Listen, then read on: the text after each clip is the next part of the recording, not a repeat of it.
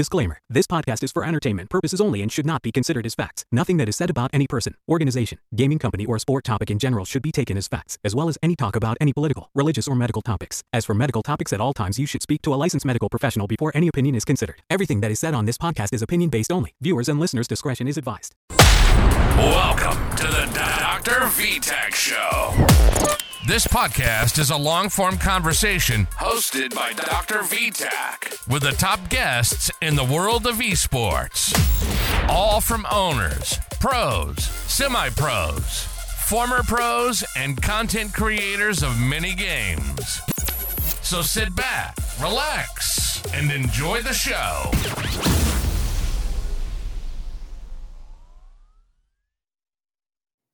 Okay, guys, welcome to the DrVtach Show. Thank you for joining in.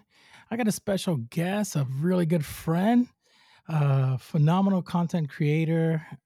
His name is SUPR. He goes by SUPR. Seth SUPR Hoffman is a former Rainbow Six Vegas 1 and Vegas 2 and Siege pro player who competed at a professional level for over 15 years while earning multiple championships across 3 separate titles. SUPR's led the Soniqs to the NAL Championship and Top 6 World Championship finish in 2021. A renowned captain, leader, and now manager, SUPR contribution to the game goes beyond his professional play and content creation in contribution to the improvement of competitive scene in Rainbow Six Siege. Earn him an end-game charm. SUPR, welcome. Wow, that was a lot. You're making me sound way more important than I actually am. I appreciate that.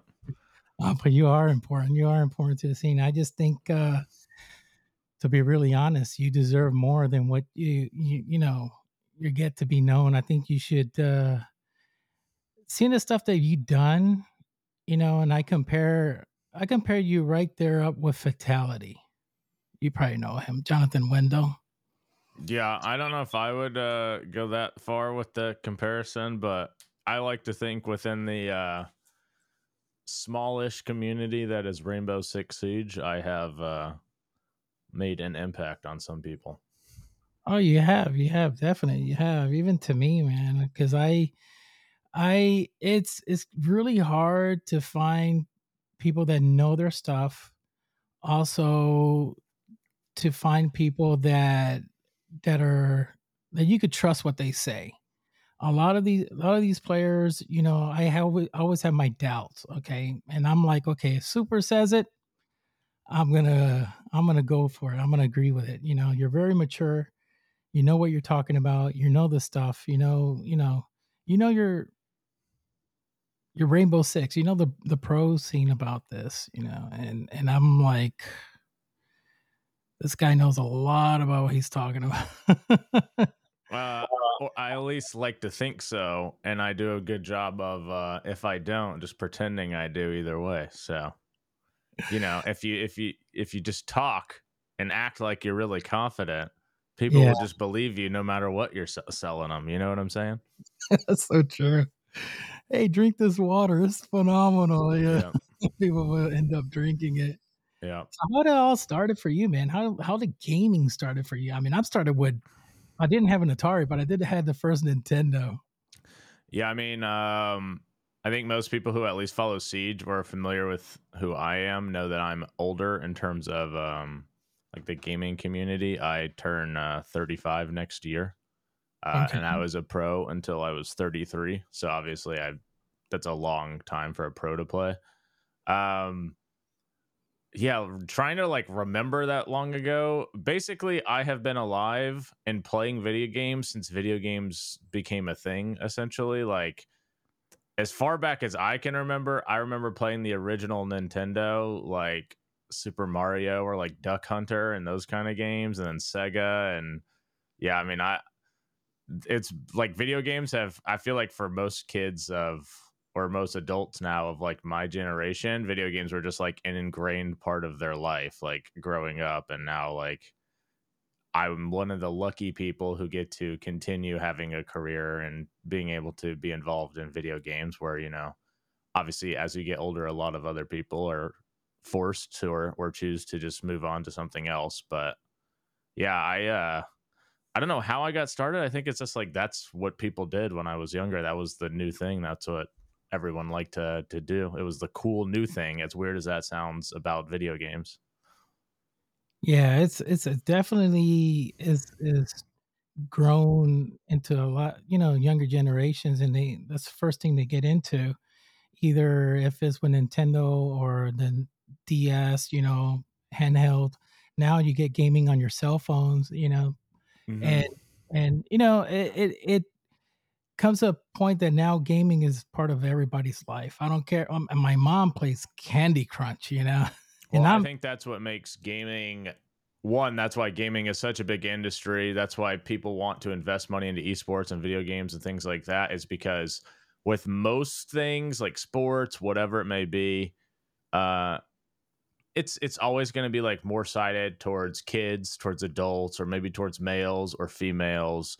Very rarely is it kind of an everything like market. And for video games, what the truth is that old, young, middle-aged people, men and women, anybody can play, anybody likes to play. It's not exclusive to anyone. And so it's basically a market that 100% of people are or can be interested in. So it's a huge target audience for advertisers, which puts, obviously that's the money that goes into it. Yeah, there's a lot of money into it. I'm in shock of how much money is into it. I didn't know until I started getting really deep into it and started looking how all these, companies, PC, Nvidia, from motherboards, everything, they attract, and people like they could choose to get, the more known you are, you start getting sponsorships. Right. That's where you're going to start making money as well. And I even consoles as well, selling like crazy. I seen console come and go. I remember Dreamcast come and go. I remember 3DO. I don't know if you're probably familiar with that one. That was the discs were like a record. They were huge. Yeah. Come and go. That failed, and Atari tried to make a comeback, and it failed. But all these companies, they know there's money in it. Microsoft took a big risk with the first Xbox, and they made a really big boom with the 360. So there's a lot of money. There is a lot of money in gaming, and now with the pro scene coming in, there's tons of money. Tons of money. So a lot of these young guys, they try to build themselves, try to grow. I mean, you probably know more than I do, and I know you do, but I see them growing on their content, try to get good at what they're at, and then they try to go into pro scene, try to go to the pro league. No matter which game, it could be Rainbow, it could be Fortnite. That's another one that's, they make a lot of money as well. Yeah, what I always tell like up and coming players, because I mean the truth is that like, so esports is a big market obviously for games, but esports by the developers is essentially used as an advertising tool for those games. Like the reason Rainbow Six Siege, for instance, has a pro league is because it advertises the game. And that's really the truth for anything. With like the only one I would say maybe where it's kind of eclipsed the game itself is like Counter-Strike, where like the Counter-Strike esports scene kind of is the game. But like for most games, that's a way for them to advertise the game. So if the whole point of the esport is for them to try to advertise the game or advertise the players, then why would you as a player who in theory is like very good to obviously reach a pro level, and people are interested in watching like especially in America, people love to watch people who dominate or are like very good, right? That's what's interesting to them. So I always tell like players is, why would you not try to make content? Like whether you're streaming or doing YouTube or like TikTok now and that kind of thing, all you're doing is hurting yourself by not making content, because you could end up giving yourself a career even if you don't become a successful pro player, if you're able to like turn your content into something that people enjoy. And obviously there is a issue, I think, in esports as well, at least at the competitive side, where like a lot of players aren't necessarily that comfortable like in front of a camera or doing that kind of thing. You know, they kind of just want to play the esport and be done with it. But like, I really think it's important for prospective players to try to like come out of their shell, if that is the case, and like put some stuff out there. Because what you also don't realize is like, okay, even if you don't really care about the content side for like, oh, you want to make money or you become, you know, a bigger brand or whatever, you're marketing yourself to the teams too. Because like if you're streaming all the time, and let's say you're like a tier 2 level player, right? And this is for any game, but I'm using Siege as an example because I know you play Siege, is like, if you're like a tier 2 player and you stream all the time or you make videos, other pros will watch that. They'll check out your stream. If they think you're decent at all, they'll check you out. And if they're watching your stream and you look like, hey, wait a minute, this guy looks like he's pretty good, then you could indirectly be giving yourself a chance at like becoming a pro player just by putting content out there. So I mean, to me, there's a lot of benefits of content and not really a lot of downside. I think for a lot of people, it comes down to like time and comfortability. But I definitely think it's like, if you are at all interested in turning gaming into a career in terms of like esports or like putting stuff out there, you have to do content. Like you just have to try to get comfortable with it. I think, didn't Bolo went through that? Well, yeah, I mean, some of these guys are so big. Like Bo, he was such a big content creator before he even turned 18 that like people kind of thought that he wouldn't even bother to like pursue pro because he was already making so much money and he was already so like popular just from content. Correct. And obviously like his passion directed him towards esport, but he was literally a 17-year-old making hundreds of thousands of dollars a year. Jeez. With the choice to, like, it was a choice for him. He just wanted to do it. And, you know, there are examples of that now. I think, like, this Uzi is a guy who I think if he wanted to pursue esports, he probably could, but he makes a good amount of money doing content. So he hasn't really pursued the esport. But it's like, isn't it nice to just have options? Like, if you could set yourself up for that. Yeah. Oh, yeah, of course. I mean, you know what? I mod for over like 30 players, especially pros, and the Rainbow, and including, I got some also on Halo. And I tell these guys all the time, I said, listen, you're young, you have a future, but you got to remember that pro scene doesn't last a lifetime. It's not going to last, 20, 30 years for you. You got to think about what's going to happen afterwards. They're like, yeah. And for some odd reason, they're just not thinking. You got to capture and gain your followers and keep them close to you. Because at the end, when you stop Pro League, you stop competing, you can still have them and still have your following and still make money on the side while streaming, doing content creation.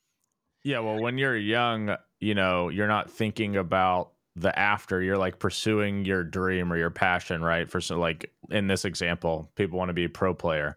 So for a lot of people, they don't go to, maybe after high school, they don't go to college, they don't really get a job or something, and they just put all their time into becoming a pro player. And that's fine. Like if that's your dream and that's what you want to do, sure. But you also have to realize the sacrifices you're making to do that.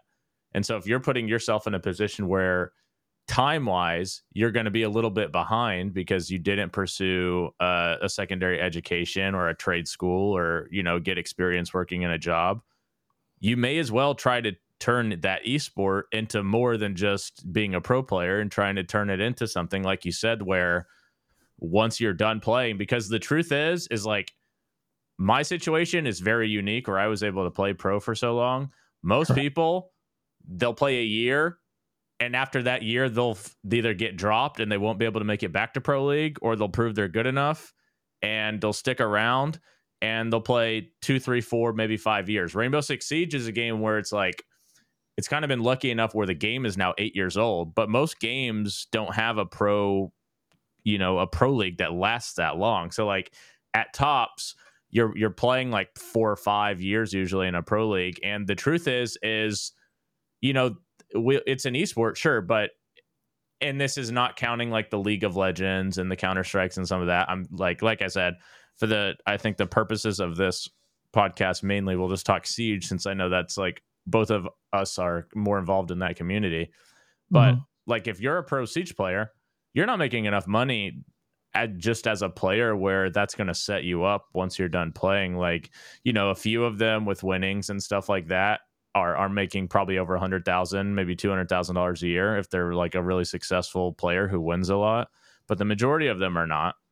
And unless you're doing content to like build your brand and make money on the side and bring sponsors, once you're done playing, you're not going to have like a lot to fall back on if you've sacrificed a lot for it. So it's important to have like to try to build something for yourself in terms of brand, so that once you do stop playing, you have the option to where you could go back to school and you could stream and try to, play, pay for school or apartment or whatever while you're going to school, like whatever you want to do, pay for trade school, like that kind of thing. Like a former teammate of mine, Easily, he was able to, he was a pretty big streamer when he did it on Siege. And when he retired, I think he went to a trade school and now he's become like an airplane mechanic. And, that's a pretty high paying job. Yeah. And he's able to do that. He was literally only able to do that and support himself to do that because he made enough money from the brand that he built for himself that he was able to like kind of carry himself to his next career by streaming. And if you don't have that option, then the truth is like when you're done playing, you won't have options of what you're going to do. You're going to be forced to just jump right into a job. Because if you're let's say a 24-year-old who you finished playing Pro League, you've never had a job, you didn't go to school, all you've done is play whatever video game, and you didn't really build any brand for yourself, like if you're lucky enough, your parents will maybe be able to support you still at that age. But the truth is, like, if you're a 24-year-old, like, you should have some experience out there, because it's going to be, you're not going to look as attractive to jobs hiring if you're a 24-year-old and your experience is you played video games. So it's important to, like, this is not something that a young adult is going to be thinking about who's pursuing a passion in video gaming, but it is something that you need to consider. Like, establishing a brand, even if it's against your comfortability, is important, because you never know what it could lead to, and maybe it like can protect you a little bit down the road when it comes to a point when you kind of need to figure out what you want to do after playing. That is so true. I even told this to Packer, Packer. Yeah. And I explained it to him. I said, listen, stream as much as you can often, build your own fan, get your own community, because you never know. There was one thing that stuck to my mind, that my favorite Siege player is actually Kickstar. Mm-hmm. He's the one, me seeing him got me really into, because I was a Battlefield guy. And once I saw, I think it was on YouTube, I saw Kickstarter. I'm like, who is this guy? And I was like, wow. And I saw that 7-second kill, ace that he did. And that just like blew my mind. But there's one thing that he said. He said, the reason why I don't want to go back into pro scene and compete again, because basically, like what he was saying, that he didn't want to feel like he's walking on eggshells. He says, you never know. They could say, hey, you're no longer with us. I mean, that's 100% true in regards to, and I think this is an issue for every game, is like in esports, job security is very like fickle. If you could get dropped or benched at any moment, and maybe another team wants you, but if not, what are you going to do? And it's not like, let's say you're a professional baseball player and you get benched and you're still getting paid your full amount and your contract's all guaranteed. And like, some esports, maybe they're lucky enough to have things like that, and the majority of esports, if you get benched, it's a much reduced pay rate.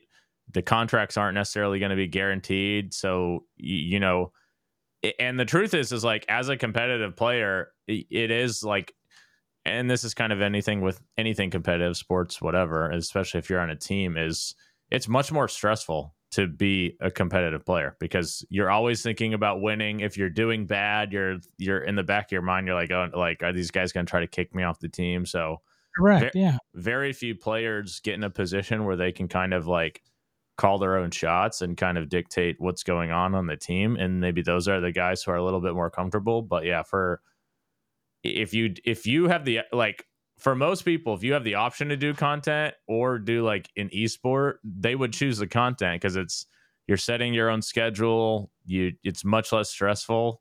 But for a lot of people, like for me, for example, I have like the competitive desire where I wanted to like compete and play and like try to be the best.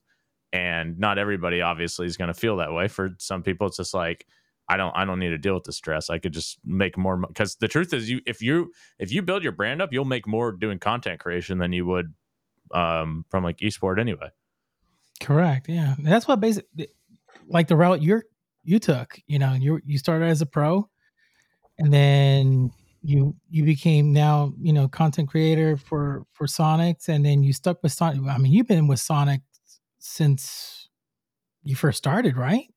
Well, that's not even necessarily true. After playing, I'm the general manager of Soniqs, and I actually, like, I have a pretty big brand for myself that I built while I was playing, but like, I consider myself a part-time streamer. Like, if you look at my like hours on Twitch, for instance, correct, I'm like under like 60 hours a month generally, which that's nothing. If that's basically co-streaming NAL and that kind of thing. So like, right. I don't even consider myself a full-time streamer. And the truth is I could support myself just by streaming if I wanted to. But like that's not really, my goals weren't to become a content creator. It was just kind of something that happened because I guess just the way I am, maybe more outspoken or whatever, people enjoy in terms of like at least insight into Siege. But yeah, I mean, obviously, I think my situation is pretty unique in that I was able to go from player to the general manager of the org. So, I'm essentially in charge of our teams for any of our games now. And then I still have the ability to stream a decent amount that people seem to enjoy. But yeah, I mean, I certainly think I'm lucky to have landed with Soniqs and, be given all these opportunities. But at the same time, for a lot of people, I would just say, like, you never know what an opportunity can lead to. So you should put like as much effort as you can into it because, my entire life was like grinding and trying to do everything I could to build my brand, to build the org's brand, to help the Siege team, to help wherever I could. And obviously that's created something for me. And if you do reach the pro level, I think it's important to just like, I think some people get there and they're like, okay, I made it. And it's like, no, it's just begun now. You think you made it because you became a pro. No, now you're going to play against people who are really going to show you like I'll be honest. Like as a pro, I had a pretty successful career. I made a lot of majors and, world championships. Mm-hmm. And even when you go to those tournaments as somebody who's like more accomplished than most, like me, you get to those tournaments and you play some of those guys and you're like, that person is on an entirely different level than me. And we're both at this major tournament. Wow. And it's just, like you kind of, I think for a lot of people, you kind of have to make it to those tournaments to really realize that, like how different the levels go. But yeah it's a grind to get to pro. And then once you get to pro, it's another grind to stay. And then to get to a point where like you're the guy calling the shots. You're the guy that like other people are worried about. Yeah, you got to go. I feel like you got to go on sweat mode as soon as you go up there. You got to like really put 100% because, now you're competing against people that they're to your same level or higher that have more experience. I mean, I could just imagine the folks that, have to face, like for example, Shaiko. Yeah. It's like, whoa, wait 1 second. This guy is totally different. What the heck? Now I have Yeah, funny enough, you mentioned Shaiko. So in 2021, I had never played Shaiko, and we had BDS in our group in the Mexico major, and I remember playing them, and I was just like, this was on the old consulate, and I was sitting in garage between like, if you play Rainbow, you know what I'm talking about. If you don't, then this is like, I'm speaking like a different language to you. But I was sitting between the black car and the white van, like looking through the window towards the yellow door, and I just see like this figure go like this, like a little jiggle peek, and a nade just comes through, flies through the window, and just explodes right in my face. And Shaiko just naded me, and I was just like, I mean, there's literally nothing I could have done. I was just like, well, that guy's just different, I guess. But so, you know, that kind of is, for a lot of people, that's going to be motivation. That there's, as good as I am, or as much as I've achieved, this guy's better, or this guy's achieved more. And so it's like, the goal of any comp player should always be to win, right? And if you think that guy's better, or you don't think you can beat him, you got to figure out a way that you're going to beat him. And if that's not how you think, I don't really think you have the mindset of a comp. Like, you're not what I would say is like a world-class player. Because some people are fine, like, some people will just say Shaiko's better, or not, like we're using Shaiko as an example, but some people will be fine saying this guy's just better. I can't beat him. And it's like, well, you just told me you're a loser. Yeah. You got to find out. You got to do everything you can to beat him. And even if you give 100%, if you do everything you possibly can and you still can't beat him, at least you'll be able to know that you did everything you can. But if you just are like accepting like that guy's better, I'll never be able to do that. It's like, you're cutting you'll never be able to do that because you just gave up the first hurdle, you know? Yeah, that I for some odd reason I see like these, okay, NA teams versus, you know, and EU teams, you know, for example, you know, BDS and all them. Do you feel like they have a different style of playing? It's like so. Well, I think every region, and this is not just Siege specific, I think this is for every game, but every region plays differently. Like in Siege, I think North America have typically been more of a structured environment. They're more, the way the teams play is more like ABC. It's like very structured, and the meta's changed. So right now I do think it's a little more crazier. Like Brazil have always been known to be very aggressive and take a lot of risks, and EU have always been kind of like very calculated, and they play like cut off. They like to cut off the map a lot. And then APAC have always just been run around and just take gunfights and do everything crazy. So every region does play the game differently, which is why the international tournaments are always the best, because you see how the differing play styles like compete against each other. And right now, obviously the Brazilian play style seems to be the best. They've been the most successful over the last year or so. But yeah, I think that translates to every game. Is regions see the game differently, and then obviously they're all practicing against each other, so it just evolves in that region. But you're not like North America is not practicing against Brazil, or North America is not practicing against Europe very much, so it's not going to be you're not going to get that style really blended in until these international tournaments. And then what happens is you play the international tournaments, everybody sees, oh, Brazil is the best, so all the other teams are like, we need to try to emulate this. We have to try to play like that. So then everybody's trying to play like Brazil, and Brazil are changing to something else. And it's just a constant evolving cycle of somebody's ahead and everybody else is trying to play catch up. Like in Rainbow Six right now, W7M, by far the best team. They've won the last two majors. They're, you know, a lot of people call them like the new G2 dynasty kind of team. Mm-hmm. Everybody's watching their games, trying to figure out why they're so good, how they play. And everybody's going to try to play like them. But the truth is you're not going to be able to play like them, right? Like you can try to copy the style, but they're going to be if you're trying to beat them playing their style, they're going to beat you. It's their style, right?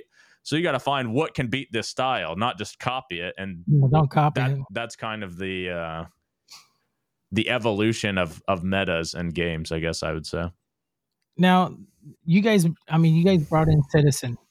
Yeah. Have you guys implemented anything that Citizen did in EU, like bringing it a little bit more to the NA?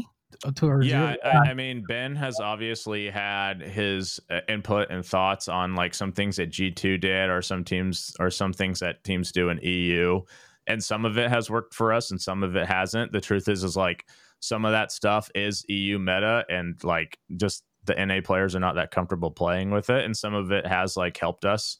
And for him, I think it's also like he's been trying to adapt to like how NA plays, because like if you looked at his statistics from the first stage he played in NA, it wasn't very good. And then he played the NA qualifier for that major, and he was the number one rated player in that qualifier, and then one of the highest rated players at the major. And then this last NAL stage that we won, he was I think the highest rated player on our team and one of the highest rated players in the league. So it's like like even he had to take time to adapt just to a new region, because the play styles are different.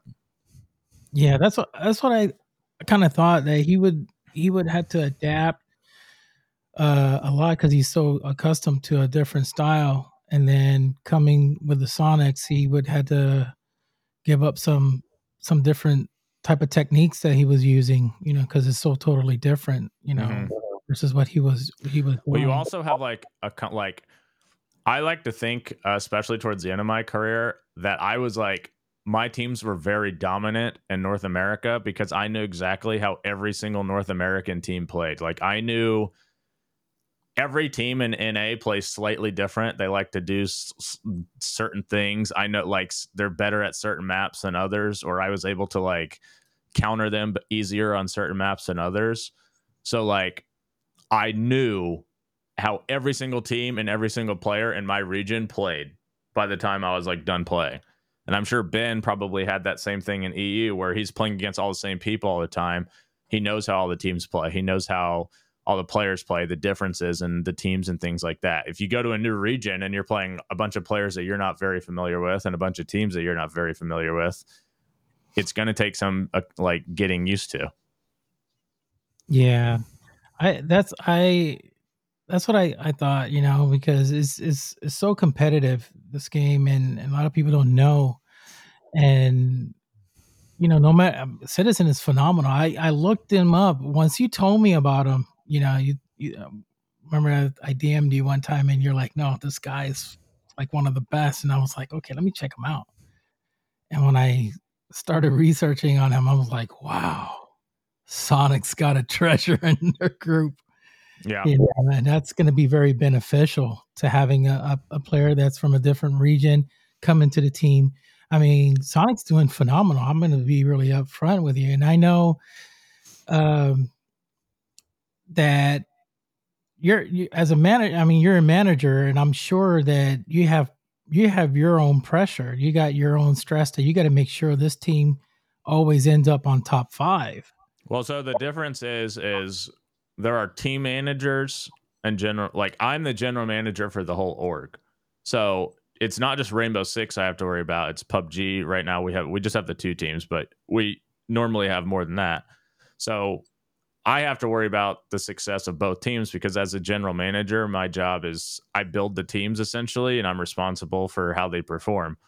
Like a manager can strictly focus on one game. For me, I have to focus on multiple games, and obviously I come from Siege, so it's easier for me to deal with Siege than some of these other games, because like for instance, if I'm hopping into Rocket League, I don't really know much about Rocket League. I watch it. You can kind of tell who's good and who's not just from watching it. And we obviously have like some statistics and stuff that help you with that. But finding like a team manager or a coach in these kind of games that you can kind of trust to build a team or help build a team and like have the right play style, that's important. Is like, I consider my job is like, if I'm entering a new game, the number one thing for me is I either need to like have a star player that I just know like has a history of just being kind of the man or whatever in that game, or I need a coach that I talk to and I think they're smart and they have like a vision, and just go with that. Because I think it's foolish to just like pretend that, because we've had this in Siege, is where some orgs will just come in and they'll just build a team, but they're not really following like a certain philosophy, or the person they're putting in charge of their team has no history or like there's nothing that you would credit them with that you would think they have the ability to build like a championship team. So it's like you have to, if you're entering a game and you don't really have the experience in that, you have to like start from the top to have like a foundation for the team. Because otherwise it's not going to work, because you're going to have a bunch of different ideologies.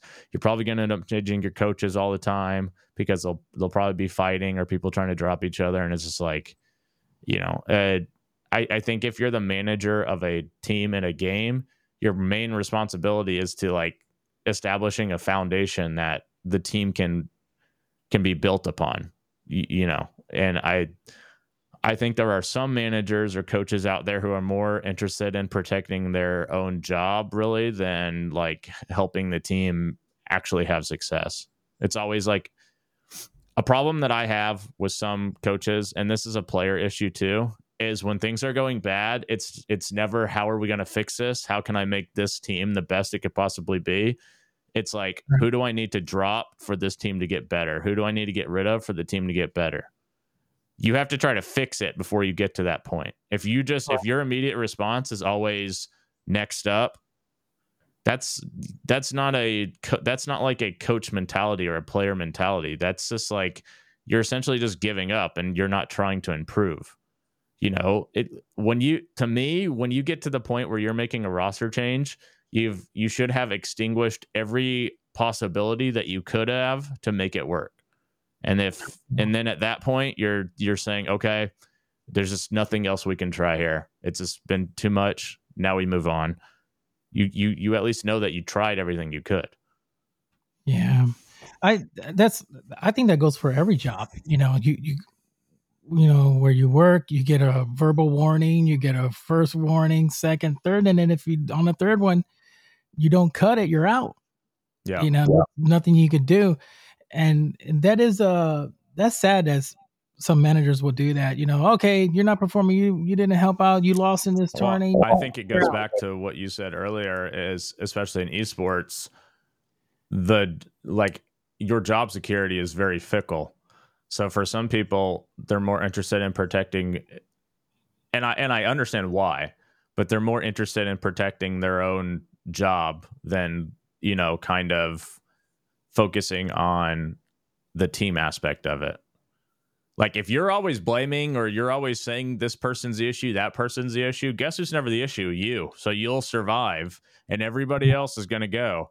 But guess what? It gets to a point where I've changed everybody else on the team and we're still not very good, and you're the only common denominator left.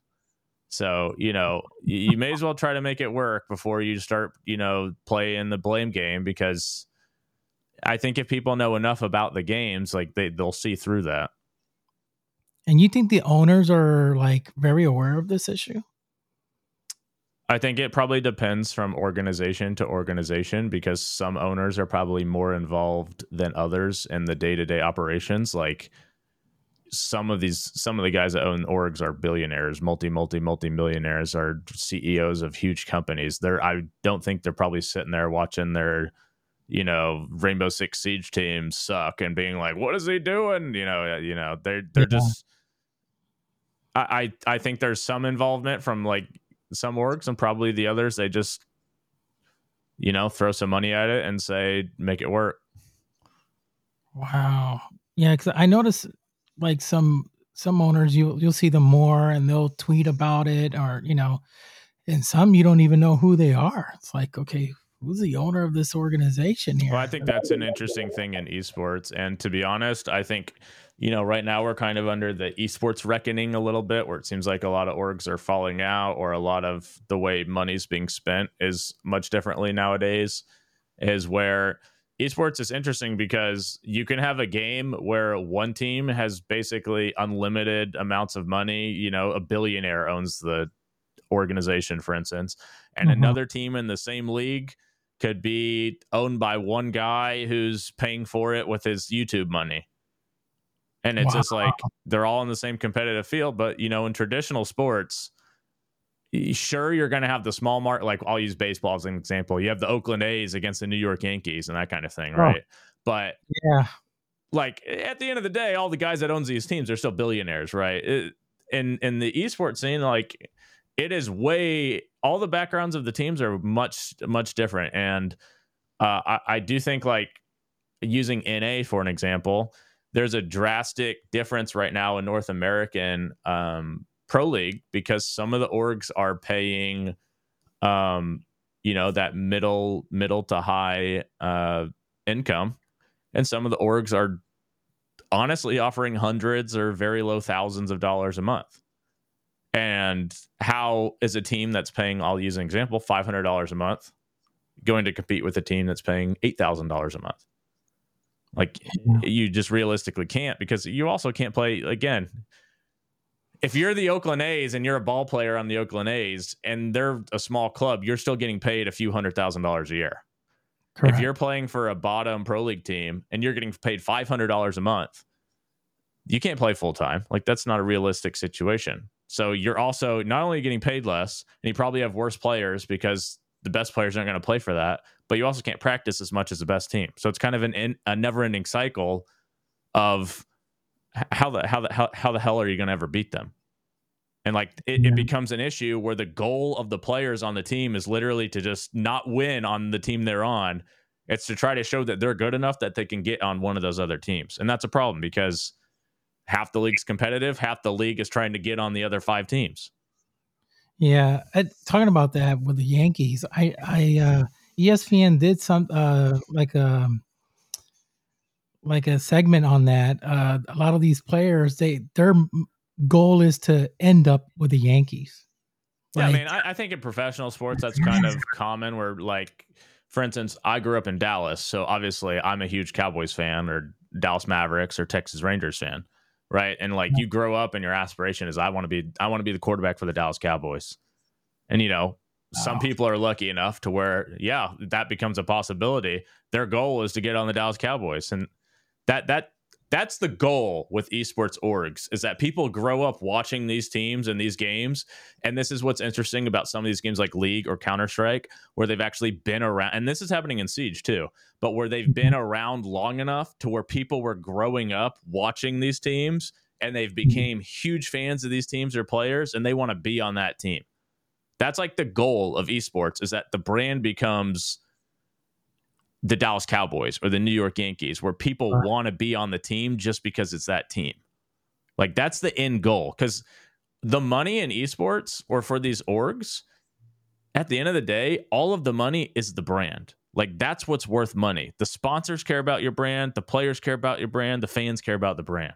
What your brand is what's worth. That's what makes Dallas Cowboys the most valuable sports franchise in the world, because you can say Dallas Cowboys to people in Europe and they'll know what you're talking about. They'll say, why is it called football? They play with their hands, but everybody knows the name. It's a brand.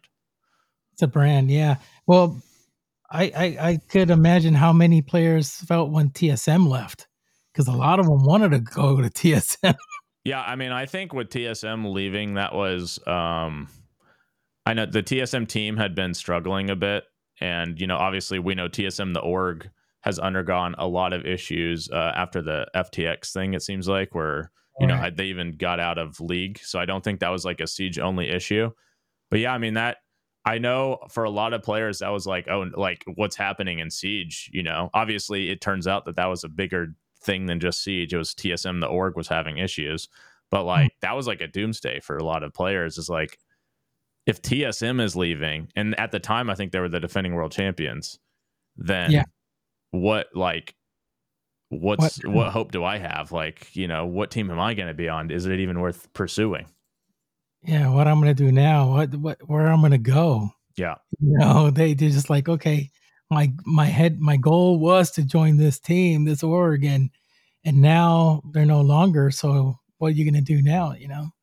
And that's kind of crazy, because a lot of the guys, they think about the money, because I know TSM was paying a lot to these players.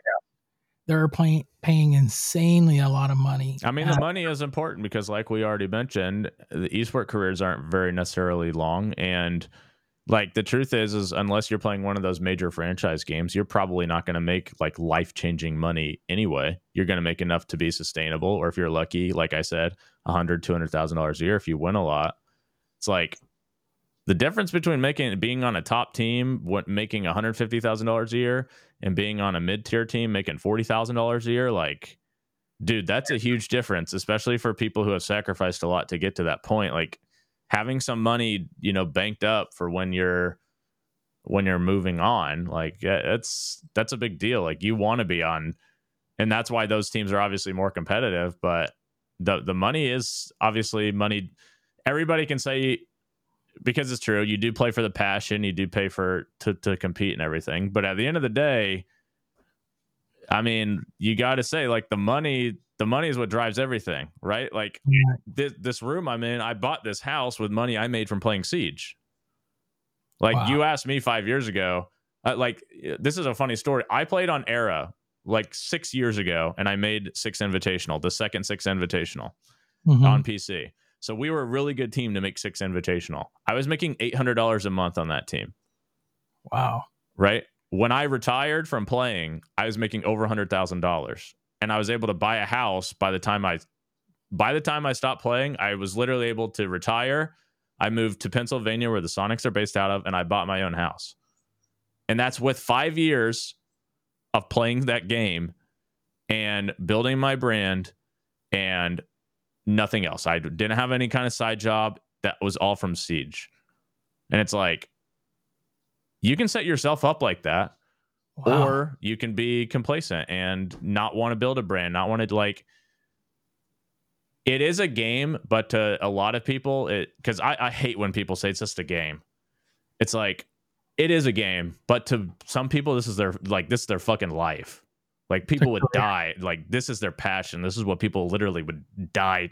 People would die to be a pro player, right? Like, correct. Like, you can't. I hate when people downplay. Oh, you're just a pro at a game. It's like, dude, would you say that to, like, a bench? Would you say that to an NBA player? Because it's essentially the same thing. Like, correct. You're chasing your passion to be a professional basketball player. Well, guess what? Not everybody's 6'5" and 40-inch vertical, right? Being a professional esport player is more obtainable for most people. Yeah. Like, I hate that shit when you want to downplay. Oh, you just play video games. It's like, no, I don't just play video games. I'm the fucking best at this video game. Correct. You compete, and this is your life and your career. This is why that's one of the main. That's like what we were talking about before. That's why I advise a lot of these players. Hey, get into content, stream your stuff. Build a rapport on social media. Get out there. What I find kind of like, I'm trying to figure out how did Jinxie ended up where he's at right now. I mean, he turns on his console and he's already pulling 40,000 viewers. Okay. And he's not a pro player. I don't think I like Jinxie is a very funny person, and he grinded a lot. Cause I remember seeing Jinxie when he had like 100 viewers. Like, he's put in a ton of time to that, and he's entertaining. And, like, this is the truth. Is like, unless you are just so unbelievably good at this game or any game, like, most people don't really care. Like, the esports, like, using Rainbow Six Siege as an example, the casual audience of the game is much bigger than the esport audience, right? Mm-hmm. So, like, you can't just market yourself as, like, I'm a pro player, watch me play. Like, you'll get 50, 100 views, sure. But if you want to be a bigger deal than that, like, you got to offer something else. And the truth is like, for most people, you just have to be, like, entertaining, be funny. Like, the easy, and I know you can't just say, oh, be funny. Some people are just not funny. But, like, yeah, that's the truth, is like, you have to, if you're streaming, you got to sit there and talk to chat. You got to have, like, reactions. You have to have a personality. You can't just be like, unless you are just so unbelievably good that people will just watch you play because they're amazed at, like, how good you are. You got to have, like, a personality. You can't just be, the piece of paper playing a video game. Because, like, there's 50 different, there's 20 pros streaming. I'll watch the one that's funny, right? Like, yeah. That's true, because I mean, you think about it, you got these other content creators like Dr. Disrespect. He has his character. Obviously, well, he has unbelievable production as well. Like, his stream production That's one of the things that made him so popular. Is it's not just his character, but his stream production around his character elevates the stream to where it's like, wow, like this is just, this guy's funny, and he's look at what you can tell how much effort he's putting into like all this shit. Yeah, that's great. I'm kind of amazed that I don't think he's partnered with any organization. I know SSG. I mean, for most, the truth is, for most content creators, there's not that big. It kind of goes both ways a little bit, but like, if you're a huge, like, let's say you're Dr. Disrespect and you sign to an org, there's a potential, because I'll use King George as an example, actually. If King George is signed to an org, there's a potential that a conflict with the org sponsor, as opposed to himself, could prevent him from having a sponsorship. If you're just a content creator on your own, you're never going to have anything that prevents you from being able to take sponsorships. So like, and to be honest, like, as from an org, I always use this example. It's like XQC, who's probably the most famous streamer in the world, like the biggest streamer in the world, right? He just signed that like $100 million deal with Kick or whatever, right? XQC was signed to Luminosity Gaming for years. Who the fuck knew XQC was on Luminosity Gaming? I'm just right now. And how much money did they have to pay him to be part of their org? So like, at the same time, for a content creator, is it worth signing to the org to potentially lose sponsors? Unless you can work your contract where, it's not going to conflict. From an org, is it worth it to spend this much money on a content creator when, like, if you're going to spend that much money, you got to make sure you are utilizing them in your marketing. Like, I think SSG does a really good job with Jinxie. He probably helps him sell a ton of like skins in Siege. But like, using the XQC example, there's no fucking like, nobody fucking cares that XQC was on Luminosity. No. Nobody even, you're just finding out. Yeah, I'm just finding out now. It's like, if you're going to, like, you have to think about how you're going to use it. It's not just, oh, we have this big name for us. It's like, okay, well, and? Yeah. Take advantage, because it's very hard. I mean, if I was an owner of an organization, or general manager as yourself, I would make sure, if I'm going to bring somebody, have a content creator, I want to make sure this person has a good rapport, that it's good, that it won't jeopardize the organization.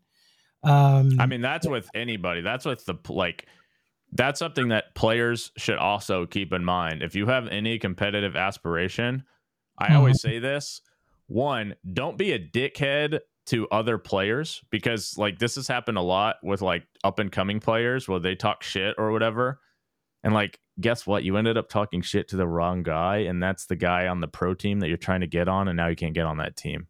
So like, just keep it to yourself. Nobody's going to think you're cooler because you're roasting somebody in like a chat.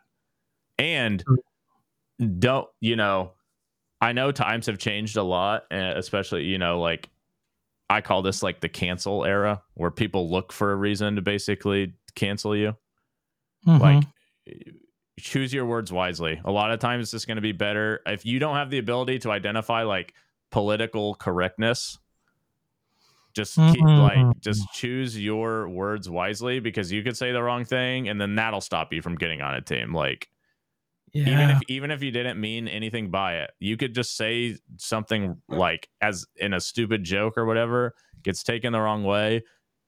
It's just like, if you're trying to be a player and you're coming up and things like that, just be very careful about how you portray yourself, right? Like, I just think that has ended up being an issue for some people, unfortunately.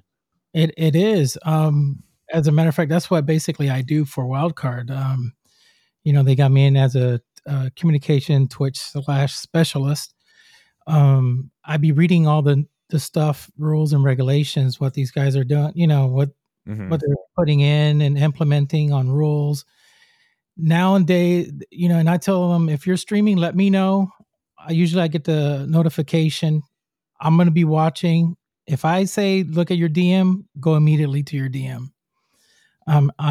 Something you did that you shouldn't have said or whatever, and you're going to have to do something about it, because it could, the organization doesn't want any involvement of anything, political stuff or whatever.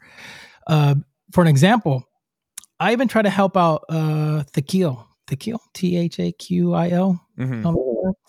And I say, hey, listen, you want me? I'll help you. I'll mod for you, because there were certain hours he'll be playing, and I have some free time, and I used to watch him. And none of his mods gave him like, hey, you shouldn't say this joke. Be very careful. I would have told him, listen, tell me the joke first, and I will tell you, yeah, you could say that live. But he went ahead and said it, and it was a black and white joke. Guess what? He lost his charm. Immediately they took it out. Now, if he was a pro player, he would have had to been kicked, no matter how simple it was. And he was like, it was just a silly, dumb, doesn't matter. You would have asked me, I would have told you, make a reference between a tiger and a lion. Don't use color. Yeah, I mean, to be honest, I'm not really that familiar with the situation, but I do think like it kind of goes back to what I just said. You just always have to keep in mind the like political correctness of what you're saying, and like identifying. Because I think I was always pretty good at this, because obviously I'm known as more controversial, but I was pretty good at always kind of towing the line, and like understanding what would be like, even like trash talk and stuff like that. You never want to go too far. Like, for instance, nothing like I fucking hate when people, if you want to trash talk somebody in the game and call them a bad player, a bad coach, whatever, you get shit on, all that kind of stuff, right? Whatever. But then people are going to start calling them ugly or fat or stupid. And it's like, you want to talk about somebody's physical appearance because they're better than you at a video game? Like, are you a loser? Like, I hate when things like, to be honest, I just don't think anything should ever get like personal. And obviously people elevate it to that level a lot. And it's just like understanding like, it's really not that serious. Like, oh, you're worse than this person, so you need to try to hurt their feelings. Like, okay, big man, you're so tough, kind of thing. It's just like, it's a lot. Most of the time, it's just going to be better to stay out of it or not say anything at all. Yeah. Now, do you put your players under, that structure, that rule? Like, okay, guys. I mean, my rule for the players is like, don't be stupid. If you do something stupid, you know what happens. Like, yeah. Like, to me, if you can't control yourself to where you are acting in a positive manner, like, you're not really somebody that I want on my team anyway. Like, I shouldn't have to give you a rule set of how a human should behave that people are not going to be offended by. I should be able to trust you to not be a jackass. And if you're a jackass, well, then I don't have time for you. No matter how good they are? I mean, that doesn't matter. That doesn't matter. Yeah, I know, there's some people think since they're the best on their team and they're like the number one. Nobody is ever irreplaceable. That is my rule of thumb. That goes even where I work, and I work in a hospital, and I hear, the nurses complaining and people complain. I said, remember, you could be replaced tomorrow. Trust me. There's a line of people. Yeah, like with anything in the, like any kind of job, especially in like esports, it's like there are a million people waiting to take your spot. Yeah, a lot. Right. And like, okay, maybe this guy isn't as good of a player as you, but maybe he'll have a better attitude and maybe he'll put in more effort. And that's fine. When it comes to content creation, I notice there are certain people, their attitudes, their egos, they're very cocky. And I don't want to mention any names, but you know this person. And I gone to his stream, and it's just like brags so much about what he has, brags about how much money he makes, or brags about the stuff that he buys. And I'm like, dude, for what? and then, they always stick out, when he was, a pro and all this and that. And I'm like, okay, fine. I'm just like, when is Super coming on? Because honestly, usually I think the more humble and is the best approach to take things, especially in esport. It you'd be more in favor. I And think the truth is, I think most like professional athletes, whether it's in esports or anything, they're gonna have an ego, because that's kind of like a little bit. That's like a confidence thing. Like you're better than this person. Like, but you have to be able to like differentiate your ego within the game to like your actual life. And like I always take that kind of shit where people are like, I'll do it sometimes jokingly, right? Like you can brag like jokingly or whatever, be like funny. But if people are like seriously doing that, I always just take that as like insecurity, is like, oh, you're trying to prove to everybody else how much you have or how much better you are than them. Like, to me, that's like an insecure thing. A confident person does not need the approval of everyone else to, and like, that's kind of how my whole career operated. Is a lot of people didn't like me, and then some people ended up liking me, is because I don't really give a fuck what like somebody, if I say something and I support this or I support that, some people are not going to like it and some people are, and I don't really give a shit either way. But I'm like, I'm confident that what I'm saying is what I believe. And I feel like I'm not seeking like the approval from people. It's just like some people like the thought and some people won't. And I feel like if you're always like going out of your way to like impress people or brag or make yourself feel more important to other people, then it's just like, I mean, I don't know if it's for everyone, but I see through that. That's just like insecurity. Yeah, it's like it's very immature way how to approach things, and do things. I will say, sorry to interrupt you, but I will say, like, going back to that thought, that I think a lot of that does come from, in esports, a ton of people are younger. And I think that is part of growing up as well, is like, because I won't lie, when I was younger, I made like some stupid purchases because I thought it was cool, or I thought my friends would think it was cool or whatever. Like, you grow up and you realize, like, I've got a pair of $1,000 tennis shoes in the closet. That's kind of fucking stupid. I don't even wear them. But it was really cool for like a couple of months, 5 years ago. It's like, okay, like it's to me, it is part of growing up. Like I do get that, but I do think like if you're a 25-year-old man doing that, then like maybe you need to hit the fast forward on the growing up part. You gotta. I'm in my 40s. Yeah. So I never been that. I mean, I was raised very, very, very poor in Puerto Rico, very poor, and I just learned to appreciate the little things. Even people when they donated gifts, or whatever. Here, take this, and I never forget one day. What I was working. When I got out of high school, I went to go ahead and study in the hotel industry, because it's like, it's like me. I'm now in Florida. It's a big thing to go into the hotel industry.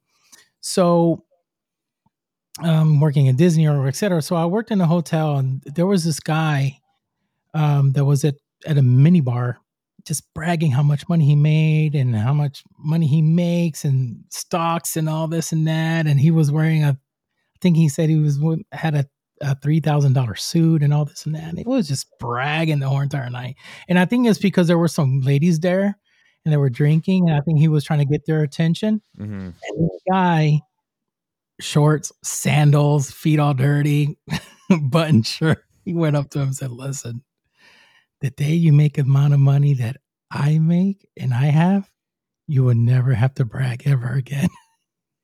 When they told him, what does he do? He owns like this big, he's okay. People were like, whoa. Yeah. And he asked, who was that guy? The older guy. And he goes, he's the owner of this big, massive company that ships, food and goods overseas, so he's just like a billionaire, like a billionaire. And there's some people you just don't know, and they just don't need to brag about it, and having people brag and just show, all this stuff, it's not good. it's really not good. It's I always tell all these guys, stay humble, be quiet, keep your mouth shut, because you never know. Because one in the future, you may want to go to a team, but you've been so toxic against them, they probably will pick you up. Yeah. And that'll be very, really, really sad. Now, so it kind of like, at the end of the day, you just got to be humble. I really admire that, and I like the way how you do your thing, and you have this dry sense of humor sometimes, and you just like say some things, and I think that's what captivates a lot of people going into your stream, and I always say the way who you are show, your chat that you have will be the same way. If you're toxic, you're gonna have a toxic group. It's really weird how I notice how the algorithm, is with Twitch. Yeah, I mean, obviously the personality of the streamer, people who have similar personalities usually are going to gravitate towards that streamer, right? Like, if you find, I'll use Jinxie as an example, right? He has kind of like a younger generation humor. And so a lot of like people who are attracted to that kind of humor, they like watching Jinxie, and it's extremely popular. Using myself as an example, I don't have the same type of humor as Jinxie, and I think like an older generation think I'm funny, but I guarantee that Jinxie's viewers, for the most part, probably would not think I'm very funny. So like people just gravitate towards what their own generations or what similar personalities. That is so true, because I mean, I'm gonna reveal my age. You're gonna probably wait. I always say that I'm the same age as Dr. Disrespect, which I am not. I am actually 46. And I don't like to say, one time I said it I was playing with some people, and they're like, "Oh, you want to play next?" I was, "Yeah, sure." And then they asked me, "Hey, how old are you?" I said, "Oh, I'm 45 or something like that." It's about a year ago. Like, "Oh, okay." And I noticed the cold shoulder all of a sudden. I was like, dang. "Oh, no, man, listen, a friend of mine, I'm going to invite him." And I was like, "Okay, fine, no problem." And then I said, "Okay, next time when they ask me this, I'm just going to." If you think about it, like the majority, like I won't say the majority, but a lot of people who are playing games are like younger 20s, teens, that kind of thing, right? The older you are, and this goes back to what I said earlier, is like video games are a thing for everyone, right? But that means everyone can play. And so like, if I'm 35 or you're 46 or my dad's 60, I don't, is a 21-year-old, a 18-year-old, a 19-year-old really going to want to play with you? Because to be honest, I'd probably feel weird about playing with like, like we have a guy who's joining our Siege team who is 17. He turns 18 next year. I'm literally twice this guy's age. Like, if I was still playing, I would feel weird. I'd be like, dude, am I allowed to even like talk? Like, what are the rules here? Can I even talk to this guy? Like, that's this video games. Like, and that's what makes it interesting and cool, is like people of all generations, all ages, everybody's playing it. But yeah, the truth is like a lot of the time you probably are better off finding people of your shared experiences or personality types, and try not to mix and match too much, because again, like what a 20-year-old thinks, a 40-year-old probably doesn't. Yeah. Like, I always say the thing, would 20-year-old you want to hang out with like 40-year-old you? It's probably like, no, you think I'm a fucking loser. It's funny, because I changed I changed what I say. I say now when they ask me, I say I'm the same age as Dr. Disrespect. For some odd reason, psychologically, so like Dr. Disrespect's cool. Yeah. Dr. Disrespect's cool. I just always say I'm 19. I'm the only man who's never. I'm Benjamin Button. I just never age. I'm always 19. By the way, that was a great movie. Yeah, I did like that movie. I even bought it on DVD. That was a phenomenal movie by Brad Pitt. That was a phenomenal movie. Yeah. So, quite out of eastward, you were always born and raised in Texas. Yep. From Dallas area. Dallas. You know, I was I think I was 5, 6 years old. My mom married my stepdad that was from Houston. So I lived in Baytown, Texas, in Houston. So I went to Little League. I was a little kid, you know, and I truly enjoyed it. Had a blast. And my stepdad, he was like, "Well, son," you know, he had that Southern, you know, Texan accent. Talk like this. Yeah, you're gonna have here a belt buckle. This is a belt buckle. Yeah. No more Puerto Rico Island stuff, son. He gave me a big sucker. Cowboy boots, Wrangler jeans. Yeah. He turned me into a cowboy, and then he's the one that got me into to the NFL. You know, learning I was about. gonna say, like, how long did you live in Texas when you were growing up? Oh, jeez, I think I was like 2 years or 2 to 3 years. Because I always, when I talk to people about Texas, it's like growing up in Texas, you don't understand. If you're from somewhere else, you don't understand how important sports are unless you're from Texas. Like growing up in Texas, football was the most important class I took. Like like high school sports in Texas and college sports it's like professional teams basically for the schools. Like I went to a school, we had an indoor and an outdoor field. We had 100,000 square foot gym, and multiple people that I went to school with are now professional athletes. And it's like, you're not getting that. Like, it's just the Dallas Cowboys is in Texas. It's like God first and then the Dallas Cowboys. Yeah. Like that's how it goes. Like when he raised me up, you know, rest in peace, he passed away. It was God first, Cowboys, and WWF by that time before it switched to WWE. Yeah. You know, I was watching, you know, all the Jake the Snake Roberts, and then with football, it was so embedded. It's like a religion, you know. It's like football is, you know, you're gonna learn about football, and I didn't know diddly squat. I was a little kid because the major sports in the island, Puerto Rico, it's not even soccer. I say remotely. I mean, it's baseball. Yeah, I was gonna say in professional baseball, there's a lot of Puerto Rican players, so that's not surprising. Yeah. It's baseball, boxing, and basketball. Mm-hmm. Those are the three. That's it. Nothing else. Now, I think not too long ago, by 5 years or 6 years ago, or 8, I can't even remember. They just started having a soccer team, you know, and it's really not that good. I don't even know they're still in, you know, and it's really not that popular. But yeah, and now they're bringing in the island NFL football. So a lot of people starting to learn it. A lot of bars are putting, you know, NFL games. That's interesting because, like, in America, I read a recent report that, like, Little League football and, like, high school football, the amount of people who have been, like, signing up are way down.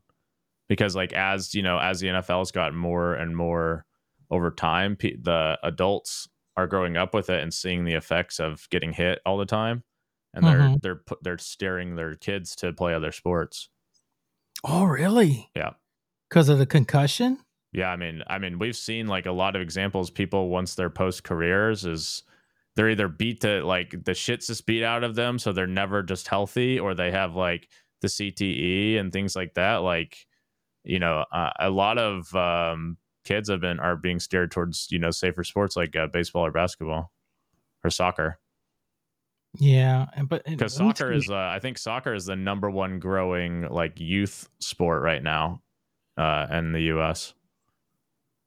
Yeah, well, let me tell you, there's some nasty injuries in soccer. A lot of people don't know, even in baseball. I was watching you know, the shorts, YouTube shorts, and there was this guy try to hit a midfield, but hit the pitcher. Yeah.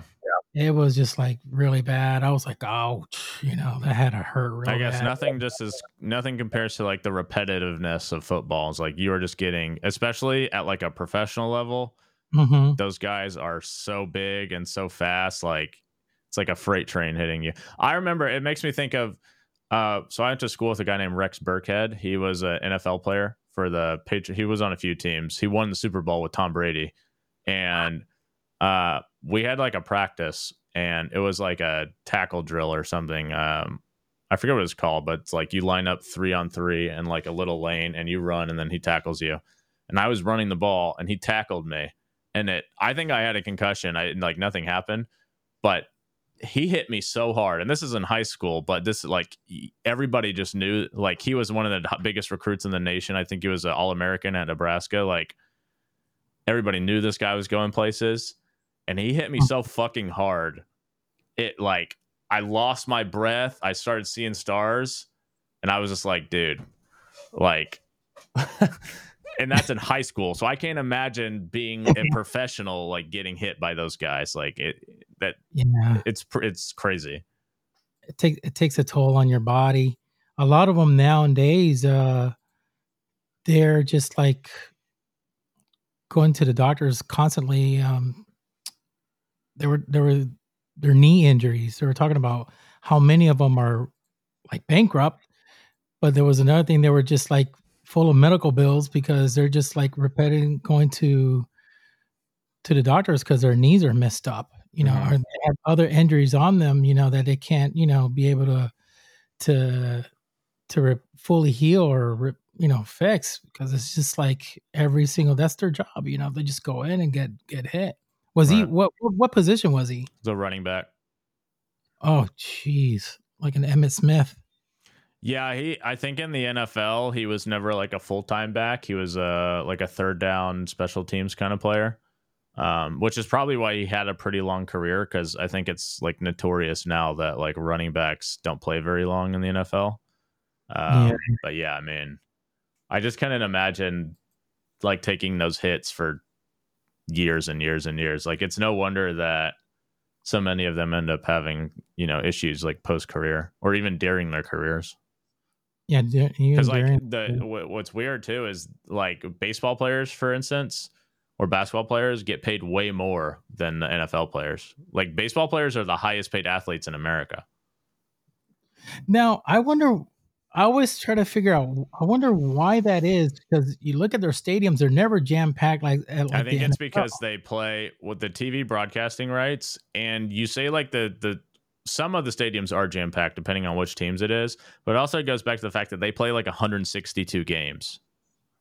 So in the NFL, you play 17 games and then the playoffs.